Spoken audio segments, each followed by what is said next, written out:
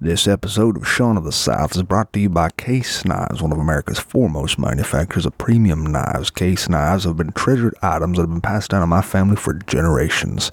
So put down the phone, shut off the TV, and go out and get your hands dirty and build something. Keep your hands sharp with a Case knife.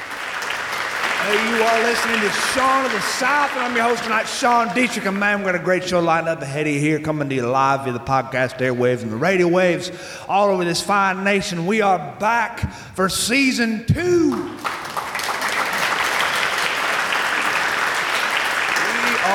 back, and this wonderful group of folks you see behind me here fixing to play music for you tonight is Trout Steak Revival, everybody. Trout Steak Revival.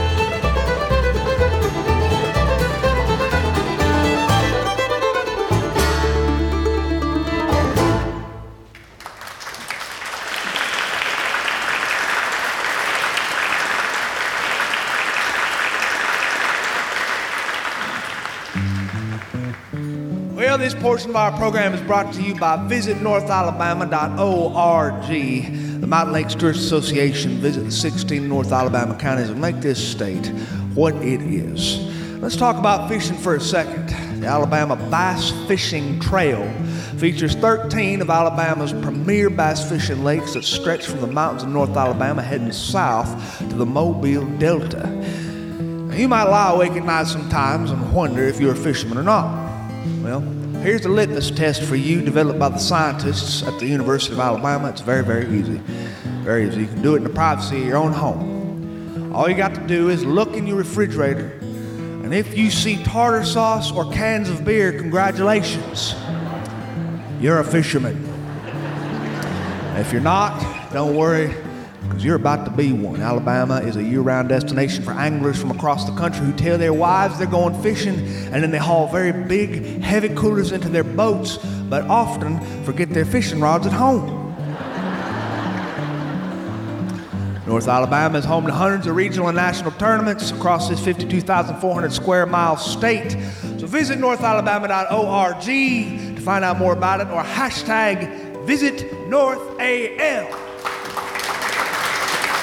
We're gonna have another tune here. We're gonna have another tune here from Trout Steak Revival, everybody. Trout Steak Revival.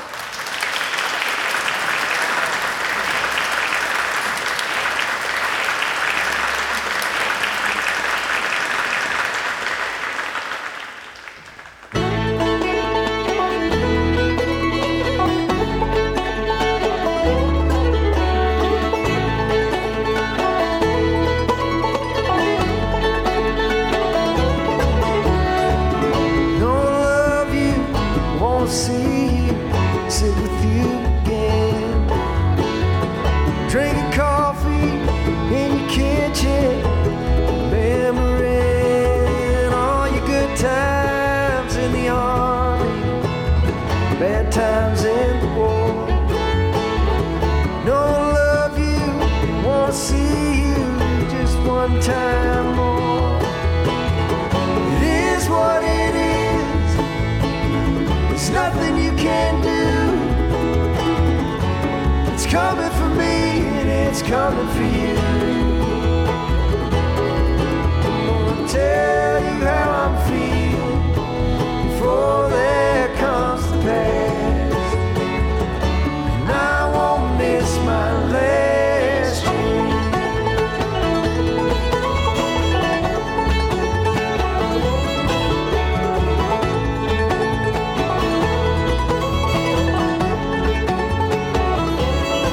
But my phone rang this morning, bristles on my neck. You fell asleep in this world and passed on to the next. I walked out into the open under a clear blue sky. All the words I never said falling from my eyes. It is what it is, there's nothing you can do. It's coming for me and it's coming for you.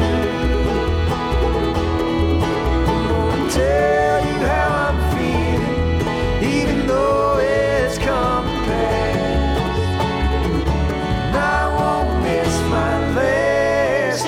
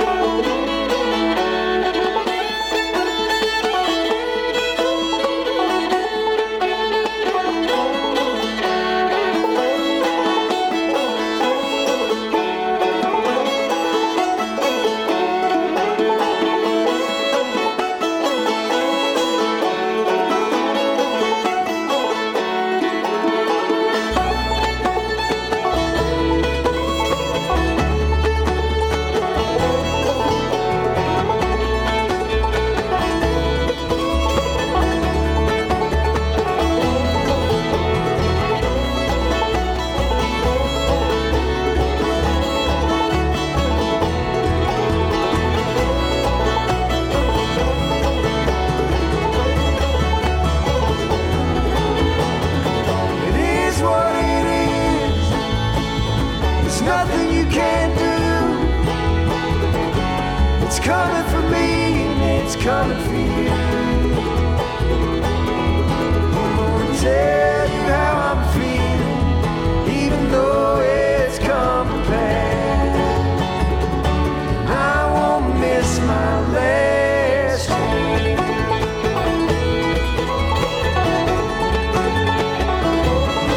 Last year.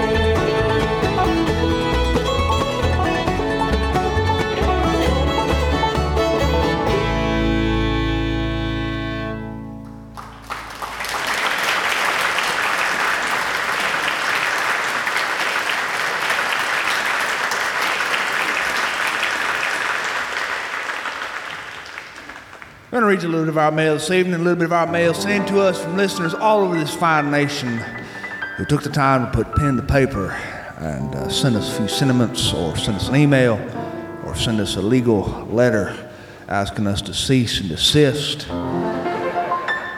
First letter comes from Jane Donaldson in Austin, Texas. Dear Sean, I got in your podcast after I read about it in Southern Living, and they said your show was one of the 50 things people ought to do this summer. But I have been listening to you for a little while, and I thought that maybe you were at least number 49. I'm only kidding. When I first listened to you, I found every episode and listened to them all in a week, and realized that your first season was done, and I would have to wait for the second season to kick up, and I was so traumatized that I felt like your show and your bands and all the people you talk about have become like old friends. And even though I've never met them, I looked forward to meeting them every week. I'm so glad I found your show. I can't wait to hear season 2. Read my letter when you finally kick it off, and congratulations on being named in Southern Living as one of the top 50 things to do this summer. Dear Jane Donaldson, thank you so much. Elvira Stedman, Santa Rosa County, Florida. Dear Sean, my Uncle Lois and Aunt Marie lived out in the country when I was a kid. Oddly enough, I live right near there now, but it's not the country anymore like it used to be. And Lois had a small hobby farm and a workshop out back, never forget it. Whenever my aunt wanted him to come in to do whatever, she would step back to the porch and she would yell, "Lois!" And the whole area code would hear it. Small aside here, her voice was kind of grating and she could be a bit of a chore. They fought like preteens in the back seat. They never got along. Anyway, she would keep yelling until he dropped whatever he was doing and made his way up to the house. More often than not, the need was not worth the trip. After a few decades of this, my uncle acquired a blue tick hound named Pete. Lois kept Pete covered in oil and some sort of motor oil because he had a persistent mange problem. Pete had mange, that is, not Lois. Lois got the bright idea one day that if he taught the dog to answer to Lois instead of its name Pete, the dog would come running every time my aunt bellowed, and he might find some peace and quiet in his workshop. And so that's what he did.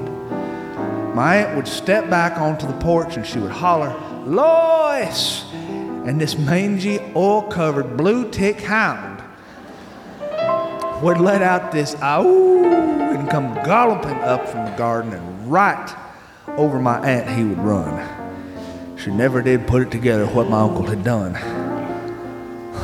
Smart uncle. After a while, my uncle and this dog grew so close that they traded names. And he would only answer to Pete, my uncle. It became so commonplace for the family to refer to Uncle Pete and his dog with these names that everybody just got confused. Anyway, looking back, maybe we should have been a little more concerned, but I guess that was a different time. At his funeral, some younger family members were surprised to learn Uncle Pete's real name was actually Lois. My God, what a story. Thank you for sending that in. Sherry Biscayne, Decatur, Alabama. Sean, my son had a tooth extracted and we let him listen to your show to help with the pain because we found that your show is better than a sleeping pill. And at one point I heard him in the other room crying and moaning, and I came running to see what was wrong, and he smiled and said, "Nothing's wrong." With bandages in his mouth, I could hardly understand his words. He said, "I was just singing, Mom." Turns out he was singing with whatever your band was singing that week, and it sounded like he was having a conniption fit. And I just thought that was something you'd get a kick out of hearing. Dear Shelley, I, for one, love the word conniption fit. Anthony Solar, Virginia Beach, Virginia. Sean, the way I found your show was because of my mother, who was originally from Tuscaloosa. She saw you perform in Mobile and thought that it was something that I would like. Well, it is something I like. But I wanted to see if you would talk about the pollen down south. The pollen gets so bad every time I invite someone to visit my parents in the Deep South who are not from the Deep South. They are so surprised by the pollen. So I was just wondering if you could say a little something about that so that I could share it with a few friends who will be visiting Tuscaloosa from New York City this summer. Well, dear friends from New York City, stay home in New York City. The pollen in the South is so bad it will kill you. That is not an exaggeration. I have an uncle who died. Don't get me wrong, he didn't die from pollen, he died from natural causes. But he died nonetheless. Keep that in mind. Blake Monson, Holyoke, Massachusetts. My son and I made watching your show a weekly thing. He's away at camp for the summer, and I will be curious if he continues to listen to this show now that we are not together, because I suspect that I was making him listen to it. If you say his name over the air, I have no doubt if he hears it, it will inspire him to give his old dad a call. And I hope he does, because I miss my boy so much. I hope he hears it and does just that. His name is Jordan Andrew Monison. Shout out to my son. Thanks from all you friends up here in Holyoke, Massachusetts. Well, dear Jordan, from everybody here tonight, son, pick up the phone and call your daddy. He misses you. Love, your buddy, Sean Dietrich. Susan Hiller, Chalmette, Louisiana. Sean, congratulations on being written up in Southern Living. It was a huge thrill for me to read it, because I started listening to you by accident when I found you on iTunes when I was searching for something else, and I've been a fan ever since. And when you sent me free books in the mail after I sent you my first message, it made a lifelong listener out of me. I just wanted to say, I hope you keep it up, because you're a cool guy, and I want selfishly to have something to listen to when I drive to work. I'm a nurse, by the way, in case you forgot, an old one. I'll be 61 this year. Love you, signed, Susan. Dear Susan, thank you and happy 61st birthday from everybody here tonight. Happy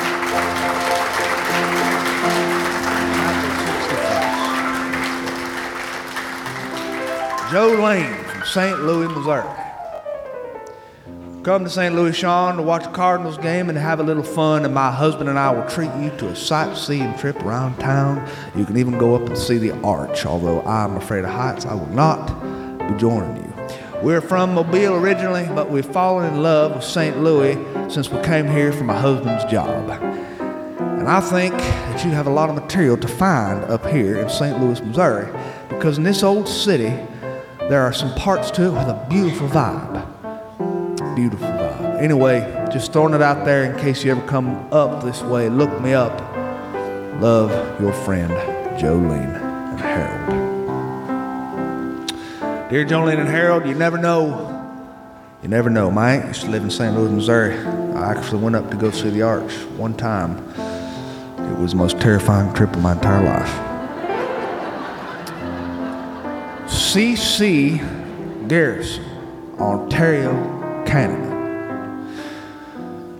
I had a friend from Germany who passed last week, and it really, really hurt me. We were friends a long time ago when it seemed like nobody else was around to be friends with. A good friend is hard to find. Have you ever noticed that, Sean? Anyway, we finally took our plunge into the land of adulthood when we were young by promptly deciding that we would go on a road trip before we took our jobs and became working members of society. So, we started our road trip in Minnesota and swore to see the U.S. We toured as many states as we could for 3 whole months. And we had the times of our lives. Sometimes we'd stay in hotels, and sometimes we'd sleep in our van. Sometimes we'd sleep underneath the stars in sleeping bags, and sometimes we'd chase a few pretty girls in yonder towns. Did you like how I used that word, Sean? Yonder. It's a southern word. I've read it before, but we don't use it where I'm from. We got to see the Grand Canyon and the Redwood Forest in California, and it was one of the greatest parts of the end of my young childhood, because I was a child. It was the end of my childhood altogether. I just didn't happen to know it at the time. I took a job after that, and so did my friend, and we sort of lost touch. And his family moved back to Germany, and we sent emails to each other over the years, but it was nothing major. I heard he died, and I couldn't go to his funeral because I can't afford to get all the way over to Germany. Anyway, I had to tell somebody about him, and I had to tell your listeners, of which I am one, that you never know when the greatest days of your life are going to happen. So savor each day in case that day is today. That's all. Your friend, C.C. Garrison, all the way up here in cold Ontario. Well, dear C.C., I am not even sure where Ontario is, to tell you the truth. I hadn't been many places in my life. Farthest I've ever been was Cozumel, Mexico, on a cruise that I wish I could get my money back for. But I would like to say thanks for the letter, and I would like to read an excerpt from a poem in honor of your friend, Heinrich. This poem was written by Mary Elizabeth Fry. Do not stand at my grave and weep. I am not there, I do not sleep. I am in 1,000 winds that blow. I am the softly fallen snow. I am the gentle showers of rain. I am the fields of ripening grain. I am in the morning hush. I am in the morning hush and the graceful rush of beautiful birds in circling flight. I am the starshine of the night. I am in the flowers that bloom. I am in a quiet room. I am in the birds that sang. And I am in each lovely thing. Do not stand at my grave and cry. I am not there. I do not die. May we never forget the people who have made our lives worth living. May we never, ever forget them. And that's letters from our listeners. We're going to have another tune here. We're going to have another tune here from Tri-State Revival, everybody. Tri-State Revival.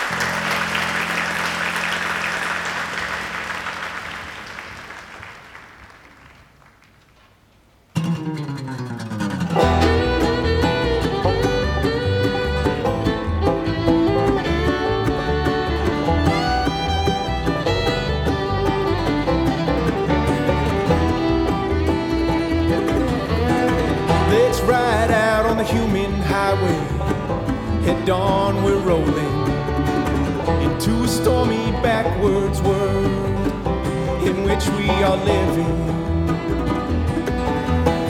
New horizons are here, my friends. Winds of change, no time to waste. Through a broken rose-tinted lens, the American landscape. Broken glass, we'll pick up the pieces. Bad weather, not afraid to get wet. Challenge accepted, we'll take it. Perspiration, no sweat.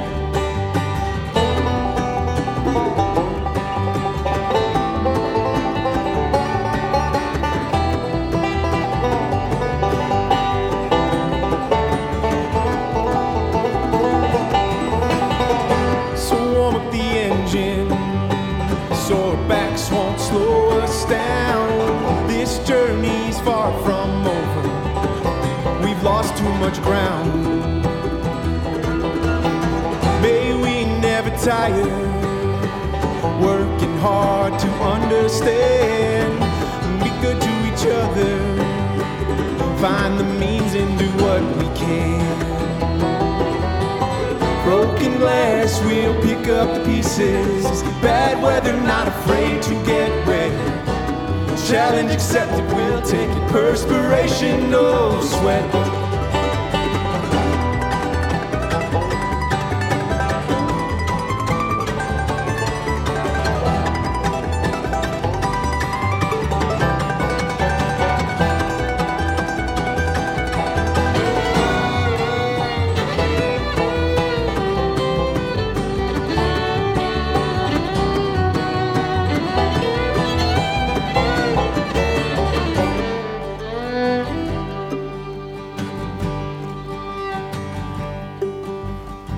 Broken system, unite the people. We've come too far to forget. We are all created equal, even if we've never met. Broken glass, we'll pick up the pieces. Bad weather, not afraid to get wet. Challenge accepted, we'll take it. Perspiration, no sweat. Perspiration, no sweat.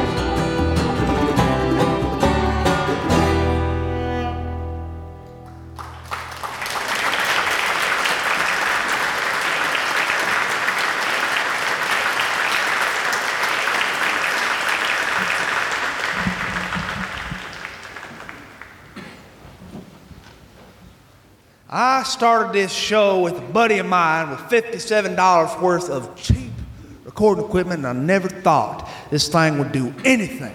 And so far, I have not been disappointed. But we have gathered a few listeners. We started this show off with 9 listeners. I want you to know that's just enough to form a baseball team. just enough. And after 75 episodes last season, 75 episodes, we were able to get that number all the way up to 12 listeners.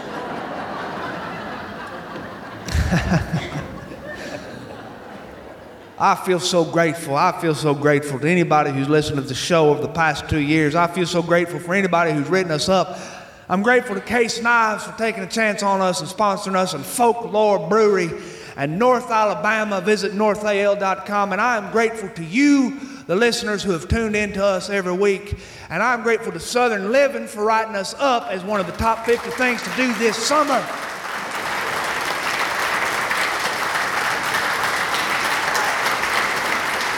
I really am.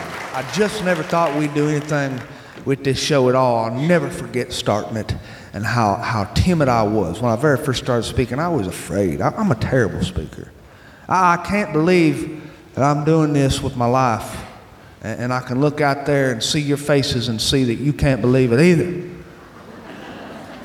Boy, I was in Florence, Alabama a few nights ago for the Shoals Storytelling Festival, which is a storytelling festival where people from all over the nation come and gather, and they tell these stories, and they're fine crafted stories with a low beginning and a crux right there in the middle, which we call the apex.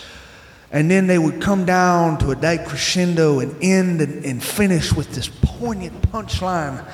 I don't have poignant punchlines, but for some unknown reason, I was invited to tell stories up there and for the Shoals Storytelling Festival. I met people who've been doing this for a long time.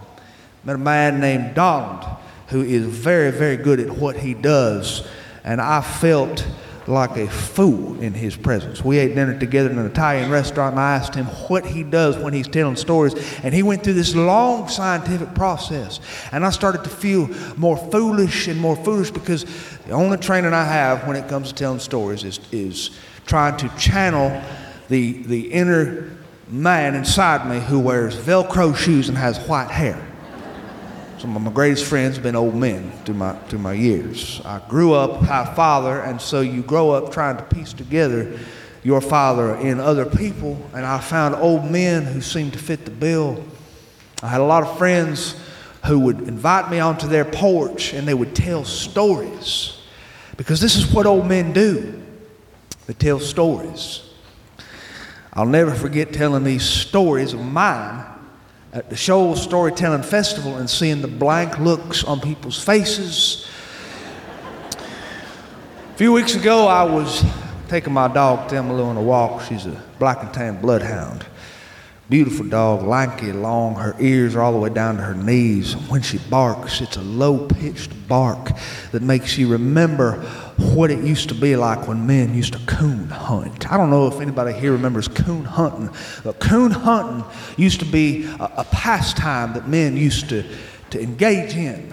I can remember men of my family running through the woods, and the sounds of them dogs running through the woods, charging after a coon that you couldn't see, and the men having them carbide lamps on their hats, and they're plunging through the dark, and you know they're plunging in zigzags because they're not very sure-footed, because they're drinking something out of a mason jar. Or in my family's case, they would drink things out of reused ketchup bottles, but it was always the same. It was a clear liquid, and they would chase after these dogs, and these dogs would go, ooh, ooh. Now you know why I did such a terrible job at the Shoals Storytelling Festival. These men would follow these dogs. That's all coon hunting is. It's just following a dog. You carry the gun just as to look like you're hunting, but most of the time it's just an excuse to carry that empty ketchup bottle with you or that mason jar and run through the woods in the dark. And if your dog is lucky enough to tree a coon, then you can get to work on it. My dog, however, has never treed anything that's any bigger than a house cat. House cat in our neighborhood named Brewster was running down the road one day, and my dog got out. Her name is Thelma Lou. Thelma Lou got out, and she charged this dog, and I heard her sound,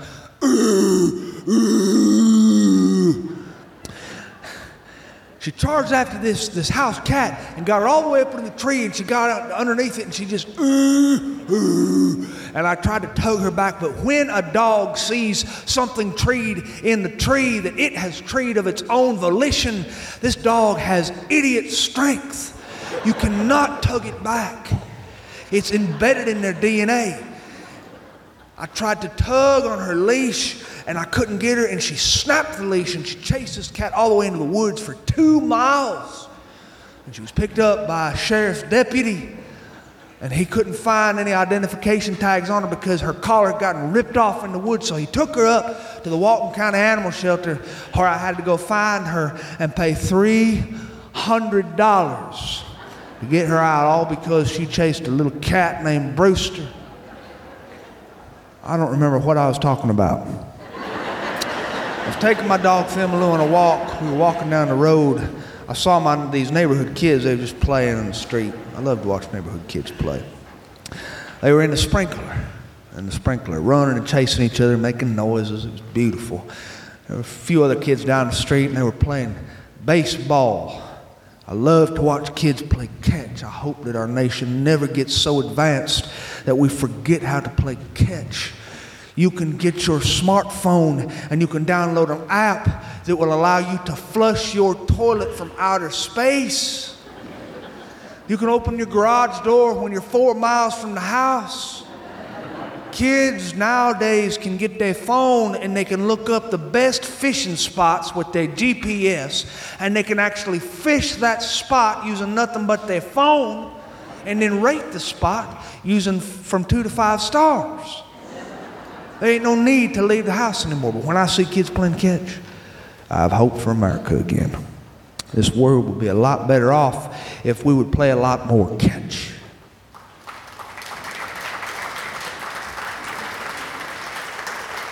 Thelma Lou was just tugging me on the leash. She likes to keep a taut leash so that when you flick it, it makes the tune of the note B flat. Bing. Taut leash. She tugs me, and if I were to wear roller skates, she would take me all the way to Fiji. She's walking along, and there's something in the middle of the road. I can see it in the distance. It's this little furry thing. God help me if you're listening to this and you're squeamish. It looked like raw hamburger. Raw hamburger with a squirrel tail stuck on the end. I knew what it was. It was a squirrel. And it grieved me because I've always had this thing for squirrels. Now, I don't know how to describe it, but when I was growing up, I loved squirrels. I'd watch them in the treetops, and I'd think to myself, them suckers look like they're having so much fun. Why didn't God make me a squirrel? And it was in my 5th grade class that my teacher asked us to write poetry, and I could think of nothing more spiritual in that moment than to write a poem about dying and being reincarnated as a squirrel. Got me into a lot of hot water with that old woman. That old woman was something else. When I recited that poem before class, her mouth dropped open and her eyes got as big as serving platters. And she marched me to the principal's office. He was a Methodist man and a good man. He had this big old paddle on his wall called the Old General with letters burned into the wood. This thing looked like it was an old paddle from the Dixie Belle River Queen. It was a paddle that could have flattened your backside into a Texas pancake. And that man could not do it when I told him my poem because he was laughing so hard. He said, "You want to be reincarnated as a squirrel? Why not a panther or a tiger or a shark?" I said, "Sir, we are what we are." He said, "I don't even know what that means." I said, "I was hoping you did." My dog looked at this squirrel carcass there on the road, this carnage there on the road, and she was sniffing it, and she was getting all into it, and I was tugging her back, and I was yelling her name, and the kids started to gather because they loved my dog, Thelma Lou. They started to gather, and they were looking at what she was looking at and nosing, and they started covering their mouths and backing up and going, "Oh no, Mr. Shaw, no." And I apologized for Thelma Lou's primal behavior. But she's a dog. and dogs will do what dogs will do. Thelma Lou is obsessed with cat poop and anything that smells like it's been passed through the system of a dying goat. So I tugged her back. I said, I'm sorry. And there's this little girl in our neighborhood, little girl. And she came up to me and she said, I can't believe it's dead. And her brother Tyler said, that thing had 9 lives and spent them all. And that little girl looked at him and she said, it's not an it. Its name is Robert. And that boy said, what? She said, its name is Robert. It had a name. It probably had a family. He said, you're crazy. And then I'll never forget this. That little girl looked at me. She said, Sean, would you help us give this thing a funeral? I said, do what? She said, we've got to give it a proper funeral. It had a life and a mama and a daddy. And I just want to give it a send-off. Well, I thought this over for a little bit. It reminded me of when I was growing up. When I was growing up, I had 2 hamsters, Fred and Ginger.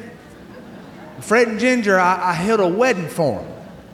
I sent out invitations and everything. I only had 2 people come in attendance, and that is not including my mother. We had a little wedding ceremony for them. I had refreshments and a little reception. We played songs like Do the Hustle and Mandy by Barry Manilow, and songs like YMCA. And also once, when my cat Rusty died, he was an orange tomcat. When my cat Rusty died, I went down the street, which was about a mile away from our house, to a man's house who was named Brother Tony. Brother Tony was a retired Baptist preacher.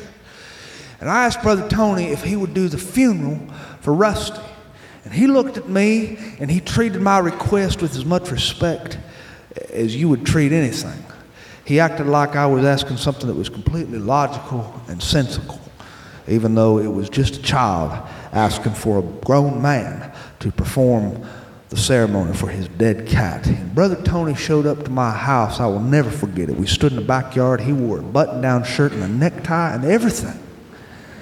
And over that little hole in the ground where we buried Rusty, Brother Tony and me and my daddy and my mama stood. And Brother Tony said, "O Lord, the Lord is my shepherd, I shall not want. He maketh me lie down in the green pastures. He leadeth me beside the still waters. He restoreth my soul." When the funeral was over, I followed him. I said, "Brother Tony, do you think that Rusty's in heaven?" He said, "Oh, son, I don't think." I know. Never forget that, man. So I went back home. And my first order of business for this squirrel, Robert, let's call him Robert, was to get it's what you call a doo-doo bag.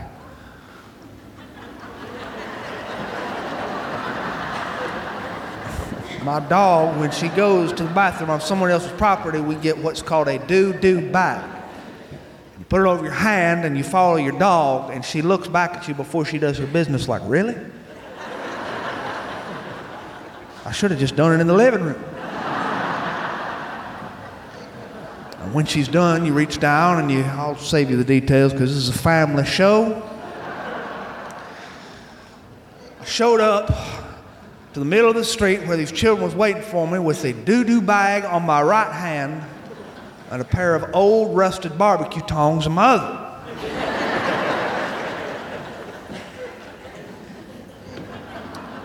And I squatted down and I had a Converse tennis shoe box, and I picked up the squirrel's remains, I picked up Robert's remains, I placed them into the box, I closed it.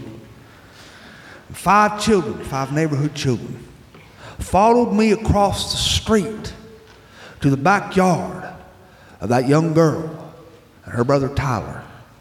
And there was a girl behind us named China, who's 5 years old, and her brother, who was named Malone. We went down back to the yard and we We dug a hole with a little shovel about the size of a shoebox. And these children stood around and they were looking at the hole, and I placed the box in the hole. I could see their older sister on the porch in the distance, and she was looking at us with her cell phone. She was texting her friends. I knew what she was saying. She was saying, my kid brother and my kid sister are dorks, but the rider down the street is a psychopath. We buried that little squirrel, Robert, in that hole. And I said a few words. I tried to keep it light. I tried to keep it a little bit funny. I said, oh Lord, you know, Robert was a good old boy. And I opened it up for comments from the kids. I'll never forget this. China was the first to speak. A little girl, lace shirt, said, I loved that Robert. He was always so happy. Another little girl said, yeah. He loved his life, didn't he? Sometimes I'd see him running in the trees. And Tyler said, he sure was fast. And Malone said, I liked old Robert. I liked him a lot.